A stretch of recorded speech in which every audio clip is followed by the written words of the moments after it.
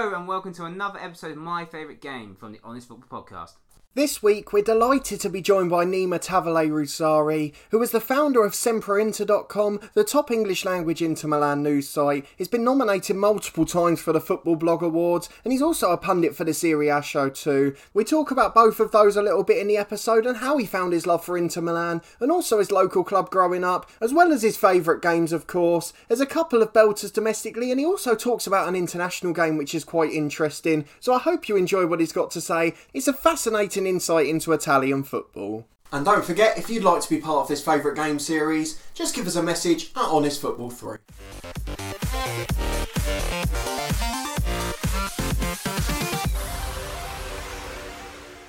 So I'm delighted to be joined by Nima now, and we'll obviously start with a question that we ask everyone, which is going all the way back to your first experience of football. What is your first footballing memory? It can be either as a fan or playing as a kid, and what do you remember about it, and what moment made you fall in love with the game? My first memory, very first memory, I think, it's being 5 years old and watching the World Cup on TV, 1986. Okay. Diego Maradona. It's a good memory for most. I remember it was crazy. And it was actually the England game that I remember, to be honest. It was the madness of the handball, the hand of God, and then his dribble. I remember watching that on TV. It was one of those moments that stayed with you forever. Absolutely. It was a moment that most England fans remember, probably in a negative way. But for Diego Maradona, it probably took his height of fame beyond his footballing skills, I guess. Yes. No, he was amazing. I mean, that game was everything about him, wasn't it? And then I guess moving on to you as a child playing and supporting football teams, tell us a little bit about who you supported growing up, how you got into supporting them, and then, of course, the youth teams you played for as well, if you played at all. I started supporting my local team here in Sweden, IFK Gothenburg. Okay. And it was around then, 86, 87, I was one year old when Sven-Goran Eriksson led them to a treble, a domestic double, and the UEFA Cup in 82. So I was too young to remember that. But I did remember them winning the UEFA Cup again in 87. Okay. I remember that. So that they've always been my team. And then I also, obviously, getting older in the 90s when they had, when IFK had basically 10, 12 players who were in the Swedish national team that finished third in the World Cup in 94 and then dominating Swedish football, and also beating teams like Barcelona, United, Milan, Galatasaray, Bayern Munich in the Champions League, making it to the quarterfinals. The height being the quarterfinals. Yeah, that was in '94. So that's probably my most fondest memory. Yeah. Fantastic. I guess it's probably something the younger generation probably doesn't associate so much with Swedish football nowadays. I guess in my generation, it's not really happened that a Swedish side has reached the latter stages of European competitions. No. And the Bossman ruling basically turned it around. Before then, it was it was a clubs market. Now it's a players market. The players can leave, and the free transfer thing, the Bossman ruling, as it was known as, that changed everything, and it really, really helped the big clubs and the big leagues and those with a lot of money. Yeah, it's fascinating you say that, actually, because it's something that a lot of people probably don't associate with that period, but that sort of changed the shift to the sort of big leagues we have now, the 4 or 5 that constantly dominate European football. Sure did. That was definitely one of those. That was definitely one of the most important things that happened. I completely agree. And then I guess maybe from a playing side, were you involved in playing as a youth player at all locally? Oh, yeah. I started when I was I didn't play long. I wasn't that good. I played, I think I was 6 when I played for Gunnilse, and then a little while I played for IFK when we're talking really, really small kids. Yeah. It's those 2 teams pretty much. Yeah. So again, local on that front.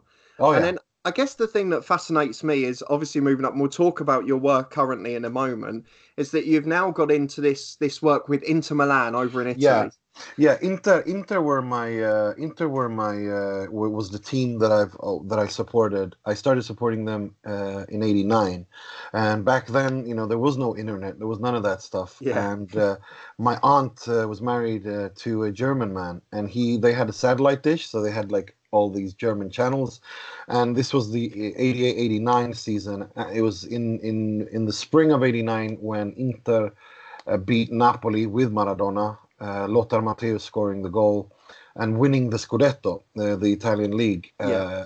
And that team had so many characters, and I started following them, and used to like be addicted to teletext, watching watching the updates. And so yeah, Inter was at probably the same time.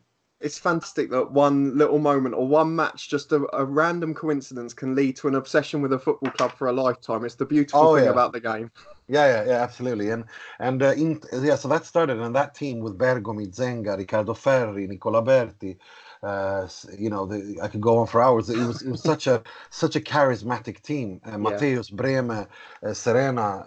No, it was Inter de record. It was probably one of the best Inter teams and one of the most underestimated Inter teams of all time, because obviously they only had that one magical season where they just destroyed everyone in the Yeah. Serie A. They never were able to repeat the same heights again, but that season they were just unstoppable. No one could get near them, Yeah. and they pretty much mopped the floor with everyone, and they won the league in record fashion, and that's why they're called Inter Day Record, or the record-breaking Inter in English. That's it. I guess moving forward over the last sort of, 30 years since then, been a lot of ups and downs with Inter Milan, and I guess Italian football sort of follows suit in that regard. So I'm interested to get your thoughts on the Inter teams through the years, particularly even moving up to the modern day. Of course, potentially, we'll whisper it quietly, but possibly on the verge of a return to glory this year.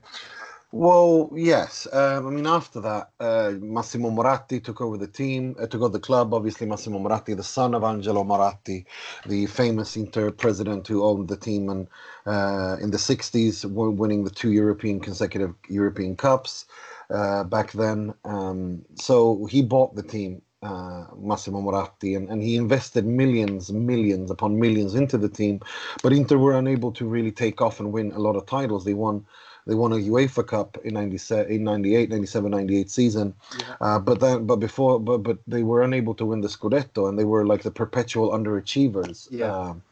And then all unraveled when the Calciopoli scandal broke, and we realized why Inter and other teams were unable to win the Serie A. Because of what happened, and with Juventus being relegated to Serie B, and all the scandal that followed that.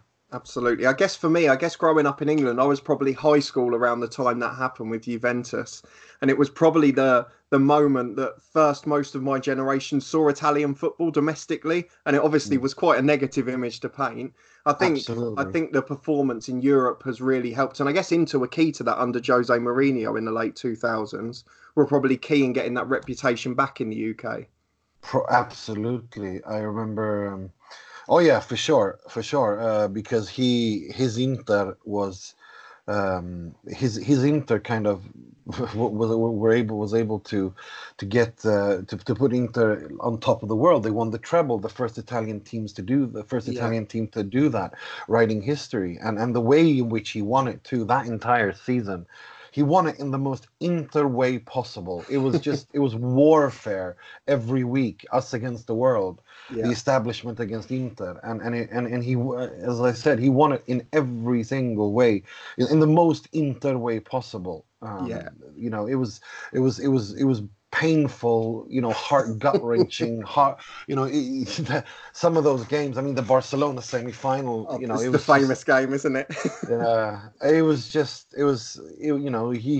he managed. I mean, only twice in Inter's history have you had two coaches unite everyone and everything at that club in one direction. It's Helenio Herrera and Jose Mourinho, and that's why everyone. It was a united front in a way that I've never seen the likes of. Yeah, and I guess one of the most famous moments probably after that season was then when it was announced he was going to be leaving, and you had the images of him in tears, this ice cold man, and he was With in Materazzi, tears. with Materazzi. Yeah. No, we know. I mean, he loves the club, and there is love between Inter and him, and it will always be there. And I think that's kind of the reason why I don't think he wants to come back. And he's got nothing to win by coming back. He wrote history, and he would only risk. It's not worth the risk. Obviously, I would have wanted to have him back. I preferred he never left, but it was for the best. I think that he doesn't come back. Yeah, I agree, to be honest. And then moving on to the modern day, obviously you're now taken charge by Antonio Conte, who was obviously famous over here with Chelsea again a few years back.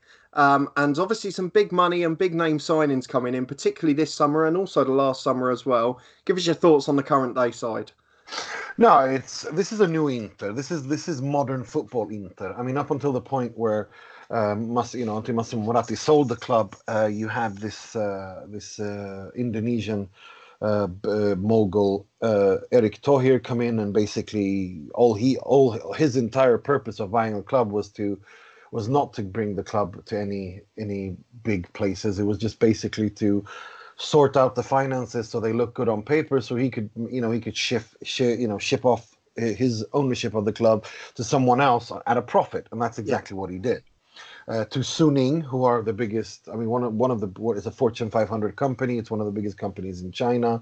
They are massive in sports rights, and it's a brand new field that they want to be dominating in China and all of Asia, and so.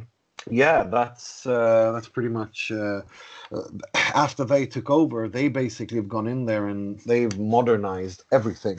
They've taken Inter to being the forefront of being a football club that is successful off the pitch, much more successful off the pitch as it is on the pitch.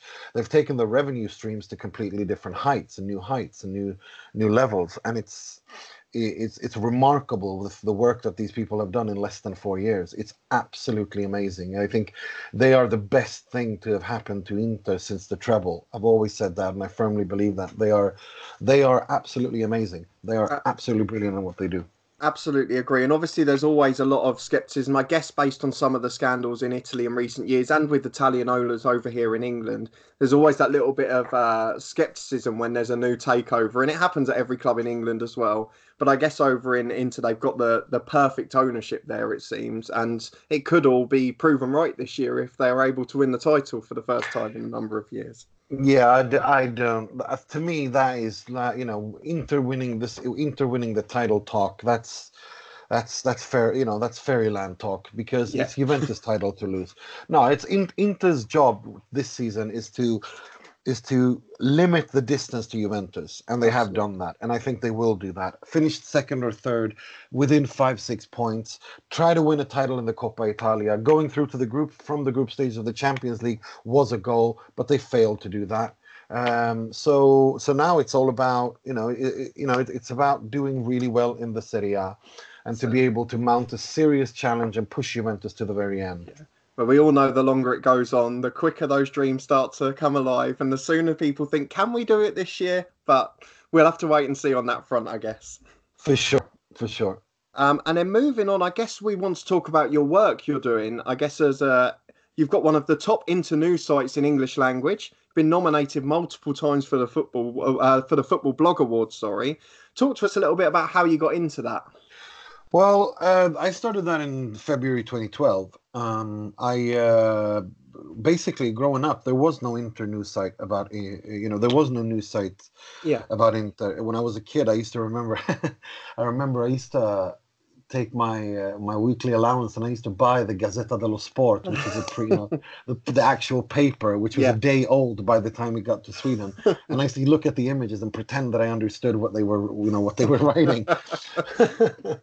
So, but then then I learned Italian in high school, and then I moved over to Italy to learn Italian at university properly. And then since then I was able to read, and then we got into 2012, and I saw that look, there is no news site. That's when the fan media started to kind of begin, and I saw that there was nothing out there on Inter. There was absolutely nothing out there in English on Inter, and so we decided to set it up and work hard to bring it to where it is now.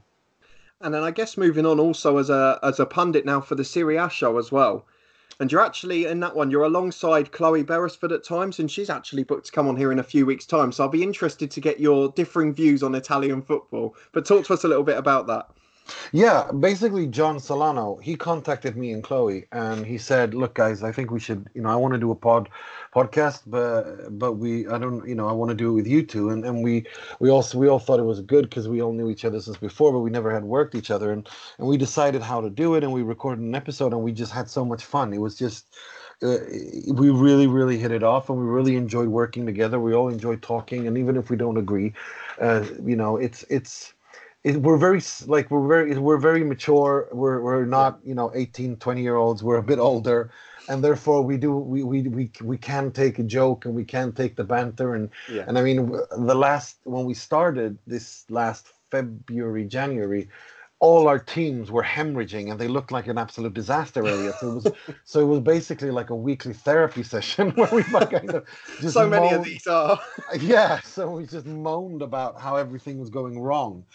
And we had fun. We had a lot of fun with that, and we still do. And that's what we do. I mean, we talk about we talk about it from so many different angles, and the format of the show is a conversation between three friends, pretty much. I guess one of the things that we probably found appealing about it, and one of the reasons we reached out to you guys to come on the podcast, is because the thing we love about it is it's talk about football. There's so many shows and stations, I guess a bit in the mainstream media as well now, where it's a talk about the off the pitch instances all the time. It's a talk about controversial matters, but your show seems to be very focused on the football, the bit that the fans really care about. Yeah, we do, and we obviously we do address. I mean, when you have referee, you can't talk about the Serie A and not talk about refereeing decisions being controversial. It's part of the culture, but we try not to get bogged down too much in just yammering on about that, and we try to kind of put things into a bit wider perspective. Yeah. So I'm really happy to hear that this comes across, because that's something that we've done on purpose. Oh, absolutely, it definitely comes across. And then for anyone listening and watching, of course, down in the description there's the links to all of your fan sites channels and the Twitter pages, so make sure you go and check them out. Cheers. But then moving on to the big question, which is the name of the podcast, which is my favourite game. We obviously ask each guest which their favourite football match was. Now, this can be as a fan, this can be for you as a pundit, of course. But what is your favourite game, if there's anyone that stands out over all your time watching football? And what's the reason for it? Is it on the pitch matters? Or is it something going on off the pitch? Was it just an experience of going somewhere? So tell us your favourite game and why. It's a bit difficult to choose because there's so many of them that mean so much. But I think, I mean, I kind of divide it up into one as a fan and one as a pundit, kind of working there. And I was at the stadium at the Giuseppe Meazza when Inter beat. It was a Milan derby. It was famous game when the Inter's Curva Nord had this amazing tifo of the little statue of the Madonna, and it says what was it said? It was something about non ti dominate Milan or something. You dominate Milan in Milanese dialect, and it was that game with Zlatan Ibrahimovic's last game so far, I might say, because it seems like he's coming back. There are some rumours. Yeah, and he scored twice. Diego Milito scored 3 goals, and Maicon ended it with an absolute screamer. Yes. From that entire week was pretty cool. So yeah, that would be as a pundit, but as a fan, I'd have to say that Iran, obviously because of my heritage, Iran beating the United States in France '98 was out of this world. It was a special moment, I guess. I know obviously were you living abroad at the time of that game? Yeah, no, I live in Sweden. I'm raised in Sweden, so I watched. Yeah. So I didn't see it in Iran. I saw it here. I guess the pride though internationally. Did you feel it? Were you able to get a grasp of how much it meant to the nation? Oh God, yeah. Every Iranian in the world was watching that game. There's no doubt about that. I mean, people who don't even care about football. My grandmother was watching the game. I guess that's the beautiful thing of a World Cup, isn't it? Is that no matter whether you're a football fan or not, whether you're just a casual fan, whether you're with your family, I guess your family would never normally watch football games with you, but when it's a World Cup match, the whole family comes together and just watches a football game, and it can be a Yeah. brilliant experience. Yeah, I think that was really big, but it's kind of hard because I'm thinking back. There's so many big games, but I have to say the qualifying to that World Cup '98 against Australia, the return leg, where Australia absolutely, the first game in Tehran ended 1-1. The return leg was at the Melbourne Cricket Ground. Yeah. And Australia completely mopped the floor with Iran in the first 45 minutes, 2-0. I mean, Iran were lucky that they were 2-0 down. Yeah.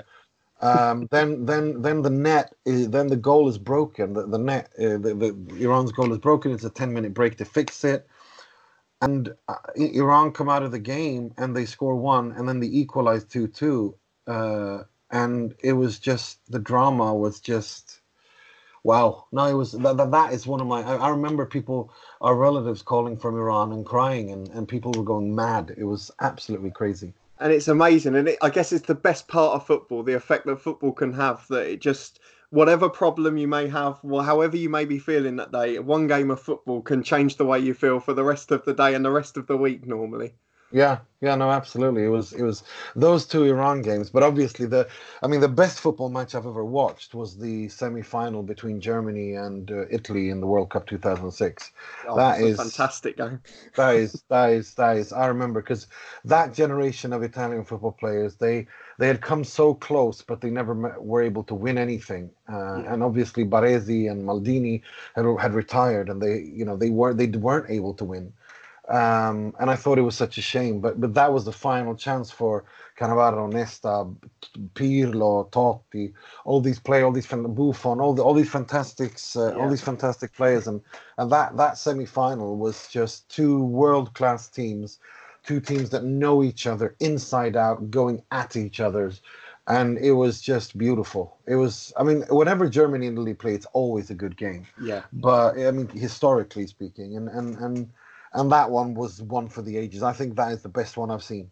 That's certainly a game I remember, even from my teenage years. I absolutely loved it. And I guess that was a pretty good World Cup in general, aside from being an England fan, of course. But so many wonderful memories in football. And the fact that it's so hard to narrow down to one game, which is probably the best part of this series, is having to think so long about what is actually the favourite game. There's been so many.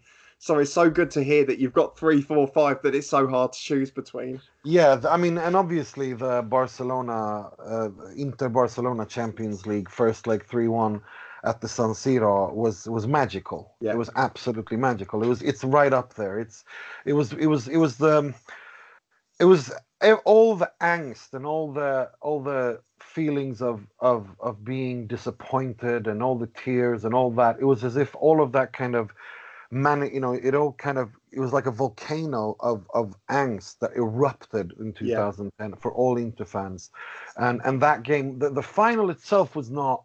I don't, that's not one of those games I remember too much against Bayern Munich. What I do remember are the games against Chelsea, the return leg against Chelsea, the first leg of the semi-final against Barcelona, and also the Dynamo Kiev game, the game that, in my opinion, Inter turned it around. That's where they kind of laid the groundwork to win the Champions League. When they were 1-0 down in the 88th minute and they scored 2 goals in 3 minutes and win it. And it's like people were just, it was one of those games where it was too crazy. So no, it's just classic Inter, isn't it? This team always does it to us. It is Inter. That's why the club is called Pazza Inter, Crazy Inter, because no other club can. The only club, if you look at the mythology surrounding a club in England, I'd say that Tottenham fans understand what Inter fans understand or go through, because they are perpetually also underachievers. But no other club can snatch defeat from the jaws of victory, and vice versa, like Inter can, and Tottenham. What happened against Ajax was the most Inter thing I've ever seen in my life. Very much. There's so many parallels, actually. That's what I thought going up to the final. There were so many parallels to that Jose Mourinho campaign But obviously in the final, it all went the opposite way, unfortunately, because even from Yeah. the group stages, they looked down and out at one stage. Yeah, exactly. No, it was for me. That Spurs team just reminded me so much of Inter. This madness, this utter madness. The game against City was just crazy. That doesn't happen. Yeah. And then you have that. That was just what happened against Ajax away was just, I don't know what to call that. That was insane. That was other level of madness. That to me is that is the most Inter game I've ever seen without it actually being Inter, because that's how Inter behaves. That's what they put their fans through the ringer. We're all kind of masochists. I mean, I remember when Inter's former owner Massimo Moratti, his wife is she's Emily Moratti, who I had the pleasure of interviewing once.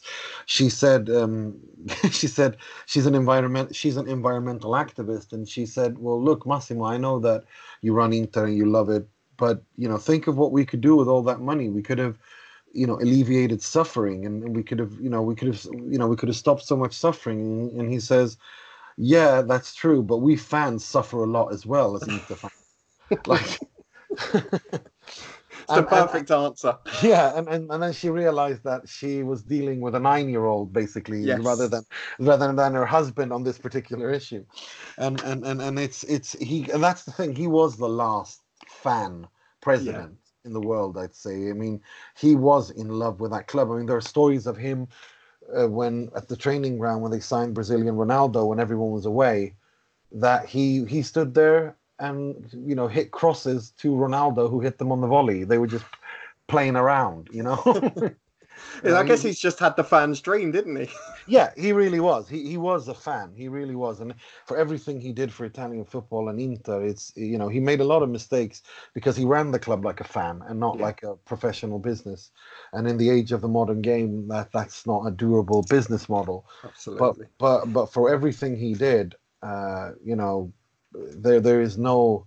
I mean, usually, the UEFA never gives Champions League medals to club presidents, but they made an exception with him because there was, he deserves it, if anything. Yeah, absolutely. I guess it's a perfect way to end. Obviously, your love for Inter Milan comes through very clearly. I guess the ups and downs the club has provided are probably those of not many clubs can offer, as you mentioned. So it's obviously a wonderful club to follow. A massive thank you for coming on and talking about your favourite games. And particularly, I guess it's quite nice that you had an international one and a domestic one, which is something we've never had before, I think, an international game. So a massive thank you for coming on and talking about it. And we can't thank you enough for giving us the time and for giving us such a great insight into Italian football too. My pleasure, guys. That's it for this week's episode. I hope you very much enjoyed it. If you did and you're watching on YouTube, please like, share and subscribe for regular content from the Honest Football Podcast. Let us know in the comments what you thought of the favourite games. You can of course follow us on Spotify if you're listening there too. We'll have regular bonus interviews and content on that platform. And you can follow us over on Twitter at HonestFootball3. We'll have updates about upcoming episodes and interviews. But for now, a massive thanks for watching again, and we'll see you next time.